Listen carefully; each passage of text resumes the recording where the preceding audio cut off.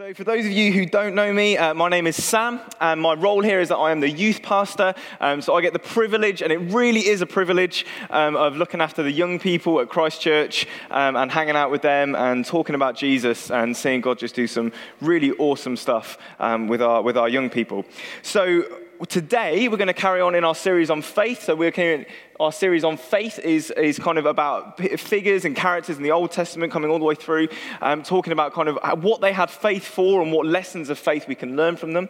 So this morning we're looking at faith to be faithful.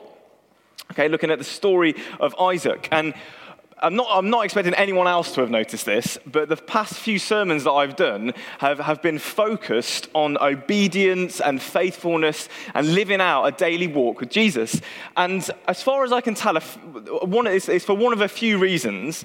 The first is that God is speaking prophetically to us as a church, that right here and now God is wanting to speak to us as a people in the season that we are in to be faithful and obedient to who he is and to what he's doing. The second thing that I can think of it is that it's just in the text, okay? That the Bible just talks about obedience and faithfulness and gratitude and just walking in that daily walk with Jesus all the time, okay? That it's just in the Bible over and over again. Or the third reason is that the elders are really wanting to tell me something, and they're hoping by the repetition of me preaching it will get into my head. I'm hoping it's the first two, and I think it is the first two, and hopefully we'll see that unpacked as we go on. So what I'd love for you to do is to turn in your Bibles with me to Genesis chapter 26. As always, we want you to see that what we're talking about is from the Bible, from the Word of God, and that we're just not making it up. And as you're turning there, I'm just going to briefly fill you in on the story of Isaac so far, okay? So what we've had is, last week we heard from Duncan about Abraham and his story. And so Isaac is the promised child, the one that we've been waiting for, that Abraham and Sarah have been waiting for over 100 years. And he's born, and there's a celebration, and he's circumcised according to the covenant with Abraham that God made. And God has then tested Abraham by telling him to sacrifice Isaac. So we've got that famous story where God says, take Isaac into the wilderness and sacrifice him. And God has tested Abraham's faith. He never intended for Abraham to actually sacrifice Isaac, but as a test of his faith, and God provided a ram instead. Okay? And then what we've found is that Sarah has died. Okay, so Sarah has died, has been buried. And then Abraham sends his servant off to find a wife for Isaac. And he says, I don't want you to marry a lady of the Canaanites where we're living, but one of my family. So he sends his servant off, and you get this awesome God-orchestrated sequence of events where God brings Rebekah to the servant, and Rebekah comes home and is married to Isaac. And the Bible says that Isaac marries her, and he loves her, and he's comforted after the death of his mother, which is just a really lovely picture of marriage for those guys. And then Abraham dies, and Isaac and Ishmael bury him, which I'm sure was a really awkward situation for Isaac and Ishmael, but they bury Abraham. And then Isaac, now as the patriarch of his family, he prays for his wife, Rebekah, because Rebekah can't conceive. She's barren, and so he prays for her, and she conceives, and she has twins called Jacob and Esau, and Sai's going to be speaking about those next week. So with that in mind, we're going to read Genesis 26. We are going to read the majority of it, okay? And there's a reason for that, and I hope that will become clear as we go on. So Genesis chapter 26, starting in verse 1. Now there was a famine in the land, besides the former famine that was in the days of Abraham. And Isaac went to Gerar, to Abimelech, king of the Philistines. And the Lord appeared to him and said, do not go down to Egypt. Dwell in the land of which I shall tell you. Sojourn in this land, and I will be with you and will bless you. For to you and to your offspring I will give all these lands. And I will establish the oath that I swore to Abraham your father. I will multiply your offspring as the stars of heaven, and I will give to you, your offspring, all these lands. And in your offspring all the nations of the earth shall be blessed. Because Abraham obeyed my voice and kept my charge, my commandments, my statutes, and my laws. So Isaac settled in Gerar. When the men of the place asked him about his wife, he said, she is my sister. For he feared to say my wife, thinking lest the men of the place should kill me because of Rebekah, because she was attractive in appearance. When he'd been there a long time, Abimelech, king of the Philistines, looked out of a window and saw Isaac laughing with Rebekah, his wife. So Abimelech called Isaac and said, behold, She is your wife. How then could you say she is my sister? Isaac said to him, because I thought lest I die because of her. Abimelech said, what is this that you have done to us? One of the people might easily have lain with your wife, and you would have brought guilt upon us. So Abimelech warned all the people, saying, whoever touches this man or his wife shall surely be put to death. And Isaac sowed in that land and reaped in the same year 100-fold. The Lord blessed him, and the man became rich and gained more and more until he became very wealthy. He had possessions of flocks and herds and many servants, so that the Philistines envied him. Now the Philistines had stopped and filled the earth with earth all the wells that his father's servants had dug in the days of Abraham his father. And Abimelech said to Isaac, go away from us, for you are much mightier than we. So Isaac departed from there and encamped in the valley of Gerar and settled there. And Isaac dug again the wells of water that had been dug in the days of Abraham his father, which the Philistines had stopped after the death of Abraham. And he gave them the names that his father had given them. But when Isaac's servants dug in the valley and found there a well of spring water, the herdsmen of Gerar quarreled with Isaac's herdsmen, saying, the water is ours. So he called the name of the well Esek, because they contended with him. Then they dug another well, and they quarreled over that one also. So he called its name Sitnah. And he moved from there and dug another well, and they did not quarrel over it. So he called its name Rehoboth, saying, for now the Lord has made room for us, and we shall be fruitful in the land. From there he went up to Beersheba, and the Lord appeared to him the same night and said, I am the God of Abraham your father. Fear not, for I am with you, and will bless you, and multiply your offspring for my servant Abraham's sake. So he built an altar there, and called upon the name of the Lord, and pitched his tent there. And there Isaac's servants dug a well. When Abimelech went to him from Gerar with Ahuzath, his advisor, and Phicol, the commander of his army, Isaac said to them, why have you come to me, seeing that you hate me and have sent me away from you? They said, we see plainly that the Lord has been with you. So we said, let there be a sworn pact between us, between you and us, and let us make a covenant with you that you will do us no harm, just as we have not touched you and have done to you nothing but good, and have sent you away in peace. You are now blessed of the Lord. And we'll leave it there. And so this morning, there's something that I want us to start with, and something that I think we need to start with in order to put in light what God has called Abraham and Isaac and us as a people to be, as faithful people. And that is the faithfulness of God. Because what we see is right at the start of this story, we see that there is a famine in the land, okay? So Isaac, there's a famine upon another famine, okay? So it's got really bad, and Isaac had to move his family away from where they were staying down into Philistia, where the famine isn't as bad. And as he moves his family down, God speaks to him. And this is the first time that we see God really speaking to Isaac. We read that God has blessed Isaac, but actually this is the first time we really see God speaking to Isaac. And what he says to Isaac is stunning. And I really want us just to see this and just behold this. And for this morning, as we just consider what faithfulness looks like. Because what God speaks is a total commitment to his covenant to Abraham. Okay, the promises that God speaks to Isaac is a total commitment to what he has already promised to Abraham. God says to Isaac, I'm not starting again. I've not got a promise for Abraham and another promise for you, and the promises will differ depending on what my mood is. He says, no, I've got one promise, one covenant, and it is exactly the same. We're not changing it. We're not doing anything different. As Abraham was obedient to everything I asked of him, I will be faithful to everything that I have promised him. Everything that he promised, he's faithful to. God wavers on nothing, absolutely nothing of what his promises. His promises were staggering. Your descendants will be as many as the stars of heaven, the sand on the seashore. His promises were staggering. And he's completely staunch in his commitment to this undeserved, extravagant promise that he's given to this family of this random man from the land of Ur. He's completely unwavering. He's refused to yield on any of it because he's faithful to those that he has chosen. And Christ Church, God is the same yesterday, today, and forever. He wavers on nothing of his promises to us. Not one of his promises to us he wavers on. Because in Jesus, we see the fulfillment of his promises. In Jesus, we see this covenant fulfilled with Abraham because Jesus, as a descendant of Abraham, makes a way for people from every nation and tongue to come and to be with God. We see that in Jesus, he's established his people not just in a promised land, but the promised land. When Jesus returns and renews all things, the whole earth, to perfection, to the way it was always meant to be, that Jesus is the bringer of the promised land, where his people will dwell in safety and peace with no sin for all eternity. Jesus comes as Emmanuel, which means God with us. Jesus is the fulfillment of God's promise to be with Isaac, to be with him, to be present to him. Jesus is the fulfillment of that. And he's also the one who brings the hope that one day that's going to be realized upon that new creation, where Revelation 21:3 describes it as this: "Behold, the dwelling place of God is with man.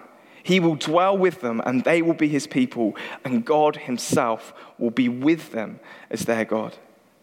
God is faithful to his promises. God is faithful to his promises to Isaac. He's faithful to his promises to us. And he confirms them and says, okay, Isaac, as I'm saying I'm going to be faithful, so too you must be faithful to me. And we read this in verse 5.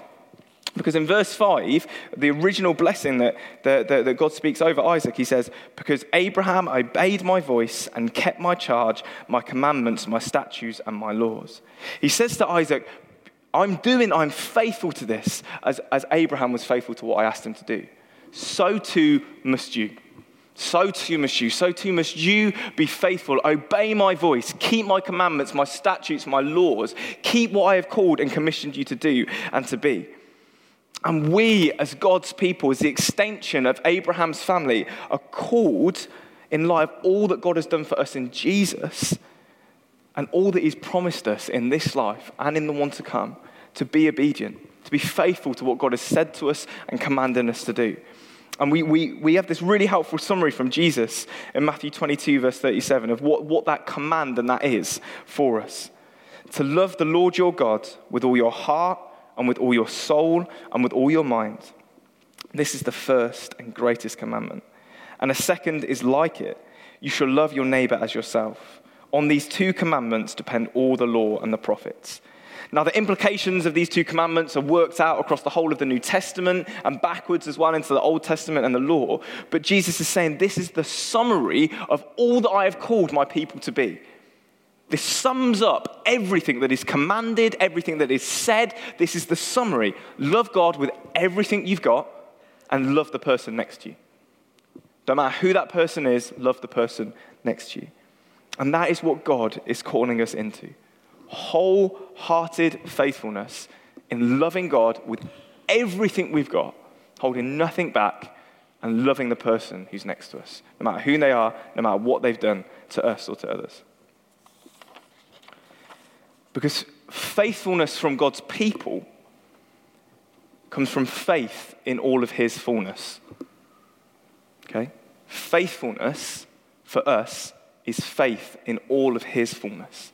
His abundance, his extravagant grace, his extravagant love, his extravagant mercy. Faithfulness for us looks like having faith in all of his fullness, his ability to do it. Do you believe that he has done it and will do it for you this morning? Yeah. God is faithful to his promises. He will not waver on one of them to you.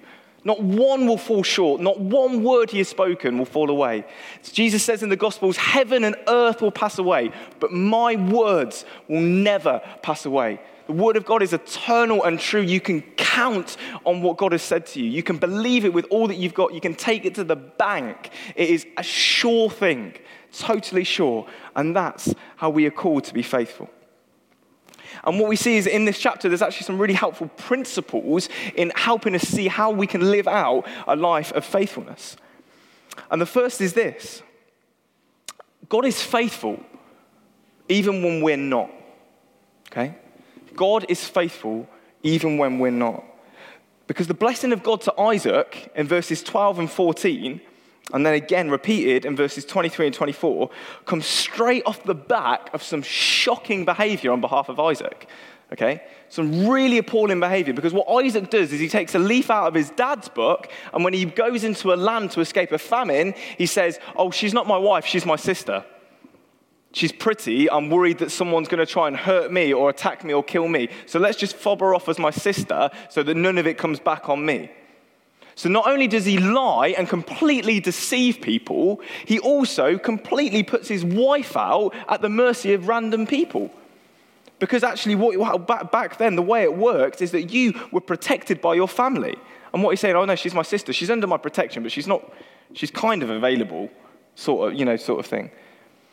And then what's really interesting is that Abimelech, in the story, actually comes to Isaac when he finds out, and he says, what are you doing? Because if we as a people had slept with your wife or married your wife off or done something like that, then we would have been guilty, that God's wrath would have been upon us. What are you doing? And that's why there's such a severe commandment that comes out on behalf of Abimelech, because he understands the punishment that would have been on them as a result of them messing with the people of God. So Jacob not only deceives, he also puts his wife in danger and endangers an entire people. Okay? It's a pretty shocking behavior on behalf of Isaac. And yet God speaks the most incredible promises to him. And we read of the blessing in verse 12. Literally, as soon as Abimelech has finished saying about giving this command, this damage control, he says, Isaac sowed in the land and reaped in the same year 100-fold. 100 times what he had sowed, he reaped off the back of that. And what the Bible isn't doing is saying, that's great, you should all go and do that. That's a fantastic way of living. It's not saying that at all, far from it. And what we actually see is that this is not just a theme in the Old Testament, but a theme in the New Testament as well.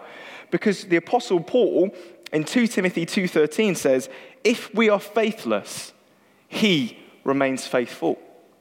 If we're faithless, he remains faithful. Now, what they're not saying is that you can do what you want and get away with it because God blesses you anyway. Because what we see as we look into the whole story of the Bible is that when Israel and God's people do that, it goes seriously badly for them. Okay? When they, in their arrogance, think, oh, we can play around with idols, we can mess around in trusting other nations, we can do this, we can do that, we can lead to all kinds of idolatry and debauchery, and we can get away with it, and God will still bless us, it goes really badly. Really badly. The kingdom splits, there's divisions and murder and just awful, horrible things happen that lead to them going off into exile, okay? So what God is not saying is, okay, you do what you want and I'll bless you anyway. He's not that. He is holy, he is good, he is a good judge. But what he is saying is that I know you're going to mess up. I know you're going to get it wrong. I know you're going to fail and be faithless to what I've called you to be as a people, to what I've called you to do as an individual. I know that's going to happen, whether that's you in your thoughts or your actions or your words or actually as a people together. I just know that that's going to happen. And the good news for us of God being faithful when we're not is that God isn't like us. God isn't like us. Because that 2 Timothy 2:13 verse that I said ends with this, for he cannot deny himself.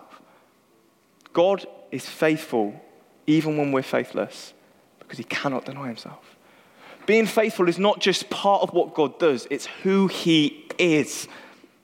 He cannot deny himself. He cannot be faithless to a people. He cannot be faithless to the promises that he's made. He won't be faithless to the promises that he's made. And what that does for us is because God is faithful when we're faithless, it stops us from getting stuck in the idea of, oh, what if I mess up? What if I do it wrong? What if I say this or say that or don't do this or can't really live up to that standard? Or what if I'm never like that person over there? Or what if I never know the Bible that well? Or what if I never can pray in that way? Or what if I never have that kind of gift? It stops us from getting stuck into that mentality or thinking, oh, I've got to be perfect. If I'm not perfect to the people around me, to the people who don't know Jesus, then what's going to happen is they're going to think that Jesus isn't that good.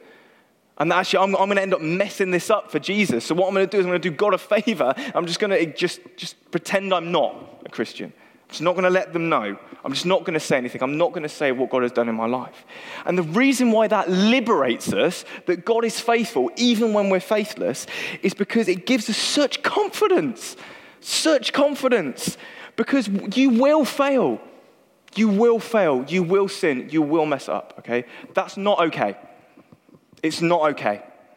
That sent Jesus to the cross. It cost God everything because you sin and you fail. I don't want to belittle sin here. It's awful. It's abhorrent, okay? It's separated us from God. But God is saying, I know that that's the state that you're at. I know that you're going to fail, and I know that you're going to mess up. And guess what? Because of Jesus, you're forgiven. You're forgiven. So that every sin that you have committed, and actually every sin you will commit, is covered by the blood of Jesus. Do you see what confidence that gives you? As you step out and you fail, you don't go, oh, I've done it.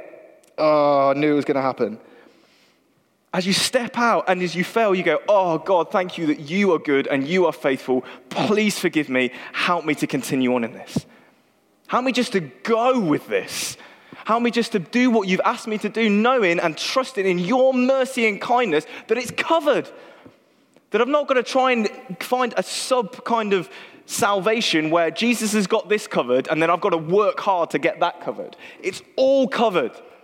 No matter what you do, no matter what you've done, no matter what you will do, if you come in repentance to Jesus, it's covered.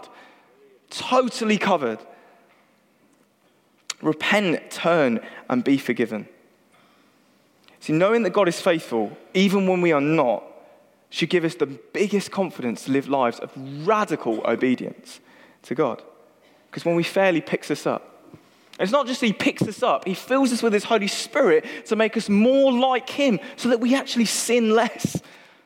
That as we pursue God, as we live lives of obedience and faithfulness to God, he fills us with his Spirit, moves in power in our lives, equips us to be more like him so we sin less, so we fail less, so we can be more faithful. He doesn't just cover it, he equips us. He lifts us up further than we could ever go by ourselves, where we could never go by ourselves. That we know that as we step out in obedience to God, it's not just covered, he's equipping us. He's lifting us up and on. And we can trust that God is faithful. And he's going to continue to be faithful. Not just because it's something he does. He doesn't just do it sometimes and change his mind and he feels like it one day and doesn't the other. He's the same yesterday, today, and forever. He is faithful. It's who he is. It's not part of what he does. It's part of who he is. And I thought what might be helpful is to give you just a couple of examples from my own life, just to illustrate this point. And so one of the things that we've just been so blessed with and so grateful with for this year, kind of with amongst the young people as we've stepped out, is we've just seen God just do some awesome stuff, some awesome miracles, and we've seen God heal not just kind of one or two. We've actually seen God heal tens of people at a time, and just the young people are bringing the words, and we're just having words of knowledge, and we're seeing people grow in maturity, and the presence of God has just been so thick at times as we've met together, and I found myself at times standing there and going, man, I'm crushing this. I'm doing great. Aren't I doing well? And I'm being really honest with you, that's not exaggerating. I'm actually thinking that. Okay? In my pride, I am actually thinking that. And then God convicts me of it and shows how evil and how wrong that is. And I go, oh man, I can't believe I thought that. I can't believe that whilst all of this stuff that God is doing is going on, I'm sitting there going, yes. Come on, I knew I could do it. But what that hasn't stopped us doing is pursuing God more, pursuing more of the presence of God, pursuing God in healing and power, and equipping the young people to go. Use your gifts more, pursue God in all he's got. Because I know that even when I'm proud and stupid, thinking that it's me, that God is good. And he is faithful, and he loves young people more than I love young people. And he desires to build them up more than he desires to build me up. And so we can just trust and pursue it, knowing that even when I mess up and when I'm stupid and when I'm proud, that God's going to keep going. And so I can repent and ask for God's forgiveness and keep pursuing him and seeking to lead in that way. And another area is kind of just with my family. So Livy, my daughter, she's been teething, and it's miserable. And it's genuinely miserable at times. And she can get so grumpy, and then I get really grumpy, and then I get grumpy with Hannah for no reason. She's done nothing but just be great all day. And I get grumpy because Livy's grumpy, etc., and it goes on. And actually, God convicts me of my sin in that. And I'm sitting there going, why am I annoyed? She's just in pain. She's a baby. Why am I annoyed with Hannah? She's done nothing but serve Livy and me all day. But what that doesn't do is it doesn't cripple me and me think, oh man, I'm messing up. Like, I've just got to either dial back or just pretend to be perfect or make some excuses or maybe don't mention it in a sermon because that's bad news because then everyone's going to know that's what's happening. Actually, it releases me to go, oh man, God, thank you that you are a better father than I am ever going to be. Thank you that you are my Father. Thank you that you are patient with me. Thank you that you love Hannah. Thank you you're going to continue to beat me over the head with sanctification until I get that I'm supposed to be patient in times when I'm not. Thank you, Lord, that you're doing that for me. And it just releases me just to try and strive to be the best dad I can be and strive to be the best husband I can be. Not because I've got it, I haven't, but because God is faithful and will continue to work in my life. Do we see this?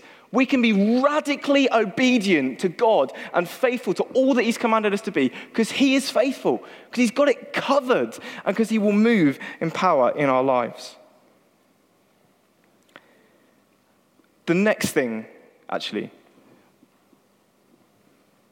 okay, I feel like God just wants to hit this point a little bit more, and I feel like there's individuals that he wants to hit this about. So if you're here, and you're thinking, that's great, but it's not me. I'm anxious about some of that stuff. It's not just that kind of I don't feel like I can do it or think that I can do it or I've bowed out a couple of times when I could have. This is an anxiety for me. It's stepping out in this stuff. I feel like God just wants to say to you now, he's faithful. To you. Personally, specifically to you.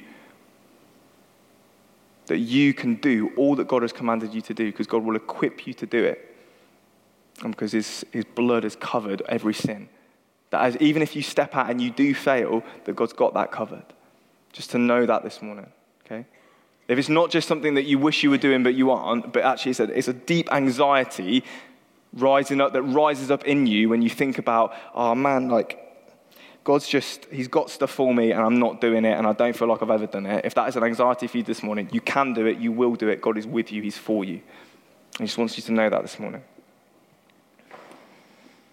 Okay, so the second thing that we really see in this passage is faithfulness is developed through communion with God. Okay, by communion with God, what I mean is coming to God and being with God and a relationship with God, okay? So faithfulness is developed through communion with God. Because when Isaac returns home to Beersheba in verses 23 to 25, God speaks to him in a dream, okay? And what Isaac does then is, because Beersheba is his home, he's back in the land of Canaan, he's back in kind of that land of promise, he's back home, and God speaks to him in a dream. And so what Isaac does is he says, right, I'm going to build an altar. Okay, and this is significant because back then there was no temple, okay? There was no specific place for people to go to worship. So what they did is they built altars, and these altars were places of worship. So he builds an altar, and he pitches his tent, and that could either be the place where he's going to live, or it could be a tent that is a place for worship. And he uses that as a place for him to call upon the name of the Lord. And what we actually see is that this is a pattern for Isaac. It'd be easy almost to see that Isaac is doing this just because God has spoken to him specifically. But actually in Genesis 24, verse 63, what we see is that Isaac goes out to meditate in a field. This is even before he meets his wife Rebecca. He's out in a field in the evening meditating. And actually, with the way the text reads, I think it reads as if this isn't just a random thing. It's not something that just happens to happen that one time, but it just appears, it just seems more natural than that. It just seems to be something that God is doing with Isaac a lot, that Isaac is going and he's meditating, and what he's meditating on is probably all the promises that God has given his father, right? Because that's all he knows of God, is what God has spoken to his dad. And so he's going and he's meditating upon these promises and he's thinking upon these things that God has spoken to his dad. And then God speaks to him and confirms all these things. And he goes, right, well, best have a place to come to God and talk to him about it then. So he does. And Jesus builds on it. Jesus himself, he reiterates this. He confirms this by saying that the key to being faithful is coming to him. And we read this. This is in John chapter 15, verses 4 to 5. And it says, Abide in me. Abide just meaning remain, come to, commune with me. Abide in me and I in you. As the branch cannot bear fruit by itself unless it abides in the vine, neither can you unless you abide in me. I am the vine, you are the branches. Whoever abides in me and I in him, he it is that bears much fruit, for apart from me, you can do nothing. And that's so beautiful. And that's so liberating. That's so liberating, isn't it? To hear that. Jesus says, come to me. Spend time with me. Read the Bible, pray, worship, fast, stir up your affections for Jesus, because it's from that place that you're going to be faithful. It's from that place you're going to be fruitful. Actually, he says that if you're not coming to that place, you won't be. You can't do anything for me if you're not just spending daily time in me. Come to me, spend time with me, and then let's go to work. Now, that may look different for different people. That's going to look like different times in the Bible, different times praying, different ways of praying, different ways of coming to Jesus and building up your affection for him. But Jesus is pretty clear that if you want to live a life of faithfulness, if we together want to live lives of faithfulness, then that comes from spending time with God. That comes from putting that devotion and that time in. If we're not doing it, we won't be being faithful. Ever. We can try, but it's never going to be fruitfulness. It's never going to be faithfulness. And when we see people living like this, it is stunning. And maybe you can call to mind, as I've been speaking, people that just live lives of this. And when I'm talking about live lives of this, you look at their life and you look at how they are and you go, they must be spending time with God. Because there is no other way that they are getting like that. There is no other way they are being that faithful, that loving, that obedient, that kind. There's no way they're doing that unless they're just in there with God. Because they reflect God and they lead God. And different people will have different people that spring to mind for that. But people just in this church do that for me. People like Paul and Ray and Jeff and loads of other people, I look at them and I go, they just know Jesus. They're obviously spending time with him. The way that they live their lives in obedience to God means they've got to be there with him. How can I develop this more? How can I know this more? How can I understand this more? Lives of daily communion with God lead to lives of daily obedience to God. Okay? Lives of daily communion with God lead to lives of daily obedience to God. We've got to get this. We've got to grasp this because it ties so much in with what we've saying before. God is faithful. He's called us to something. He'll pick us up when we mess up. He'll move us along. But we've got to be coming to him in order to do that. They come together. You can't have one and then the other. You've got to be coming to God to do that. And that doesn't just work out for us individually, but this also has an application for us as a church family, okay? That actually as we meet together, this has an application. And part of our culture as a church that we're seeking to establish is that our family, that we love one another and serve one another and build one another up, okay? So that as we gather together as God's people, that's what we're doing. We're seeking to encourage, serve, build one another up so that we can all grow in faithful obedience.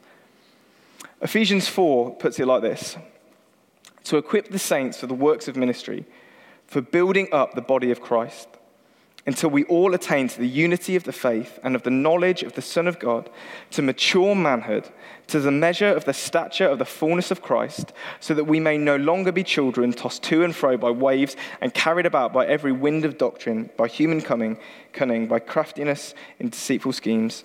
Rather, speaking the truth in love, we are to grow up in every way into him who is the head, into Christ, from whom the whole body, joined and held together by every joint with which it is equipped, when each part is working properly, makes the body grow so that it builds itself up in love. That as we all contribute to this, that we will grow in faithfulness. And there are ways to kill that, and there are ways to stop that. If there is disunity amongst us, it stops us growing in faithfulness together. If we are not forgiving one another for wrongs that we may be committing against one another, then we are not growing in unity and we are not growing in faithfulness. if we are gossiping about people, even if it's not people in the church, but just people in general, and slandering people behind their backs, whether it's just, a bit of a laugh or not, it's not going to grow us in unity. We are never going to reach that place of faithful obedience that God is calling us to.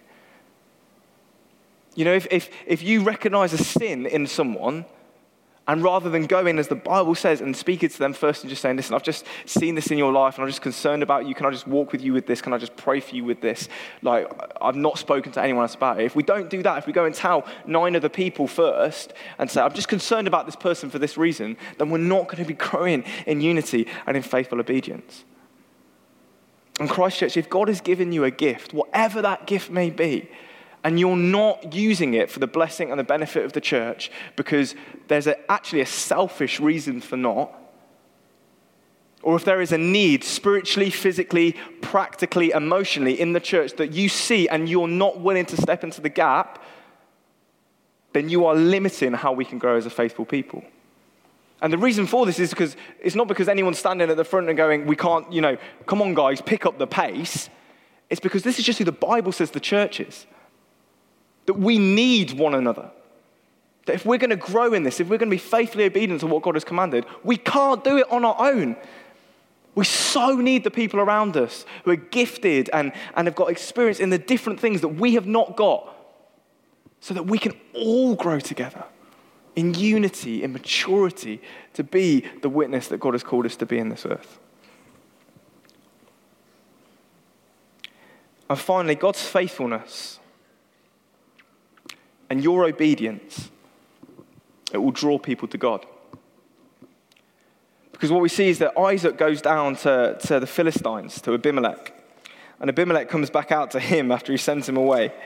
And he says, listen, we need some sort of agreement because you're going to crush us one day unless we have this. So let's have an agreement. We've actually been good to you. We've done well by you. Can you just do well by us, please? And the way that he communicates it is this. In verse 28, he says, we see plainly that the Lord has been with you.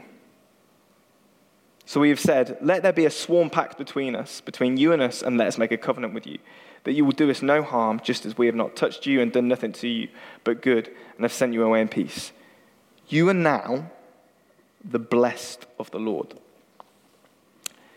That as God is faithful to us as his people, and as we live lives of daily faithfulness, daily obedience to God, God uses that to draw people in. Abimelech couldn't deny it. He's not just giving lip service to it. He's saying the guy who came to help for help because he was in a famine is the guy who reaped 100 what he sowed in 1 year. The guy who's got flocks and sheep and herds and all sorts of stuff that we don't have. Who's got servants and an army and people that we don't have. There's only God who could have done that. And as we live lives together as faithful obedience to God, the people around us are going to say, there is no way you could love one another, you could love me, you could love this town without it being God. There is no way that you would sacrifice and give and show and share and love and welcome and bless and forgive if it wasn't for God. If we give ourselves over to this because God is faithful even when we're not. Because as we spend time with him, we can grow in faithfulness. That the people around us who don't know Jesus, they're going to get drawn into it. Because that's the way that God moves and the way that God works. And that was his plan from the start. I'm just going to invite the band up as we close. Because I feel like as I was preparing it, there is a response that God wants from us as a people. And I feel it's for different categories, and you may be in all of these categories, or just one of these categories, or none of these categories. But what I feel like is that just as we respond in this last song, would you just come forward and receive prayer? So to my right, to your left, would you just come and just receive prayer this morning for these things? And the first is that I felt like God was saying that he wants to remind people of his faithfulness. That if you're here this morning and you're going through a horrible time, or you've been through a horrible time, that actually you're disappointed and disenchanted and confused and just like, God, where are you in this? I just felt God to say he wants you to come forward, just be reminded again of his faithfulness to you in Jesus. Just come and receive prayer for that. Just come and hear his heart for you again, to receive his love. The second is if you, as I was speaking about the whole anxiety thing, actually the idea of, I don't feel like I can do this. I'm so afraid of failing. I feel like I've got to be perfect, and if I'm not perfect or doing it perfectly, I can't do it. If you feel like that's you this morning, will you just come forward and receive prayer? Be set free from anxiety. Be released by the freedom that God has given us to be faithful to him with. And the next one is just that if you just long to draw nearer to God, just to communion with him more on a daily basis, just to get in close and enable that to lead you to a life of faithfulness, will you just come and receive prayer this morning? There's no shame in receiving prayer. It's part of why we're here, right? It's to grow in God together, to receive from him, to receive what he has for us. So come and just receive that prayer this morning. Let me just pray as we close. Lord, we're so grateful for your faithfulness. Lord, you are faithful when we're not. Lord, that you draw near to us as we draw near to you. Lord, you have got for us a plan and a purpose, and that involves us being faithful to all that you've commanded us, whether we like it or not, whether it's hard or it's not. Lord, you've called us to radical obedience because of the radical promises and things that you have done for us. Lord, help us to live faithful lives. Lord, help us to receive this morning from what you've shared to us in the word, in the worship, and in the words that have been brought as you've been ministering to our hearts by your Holy Spirit. Lead us, guide us, move in us, we pray. In your name, amen. You have been listening to a sermon from Christ Church Hailsham. For more information or to contact us, visit christchurchailsham.org.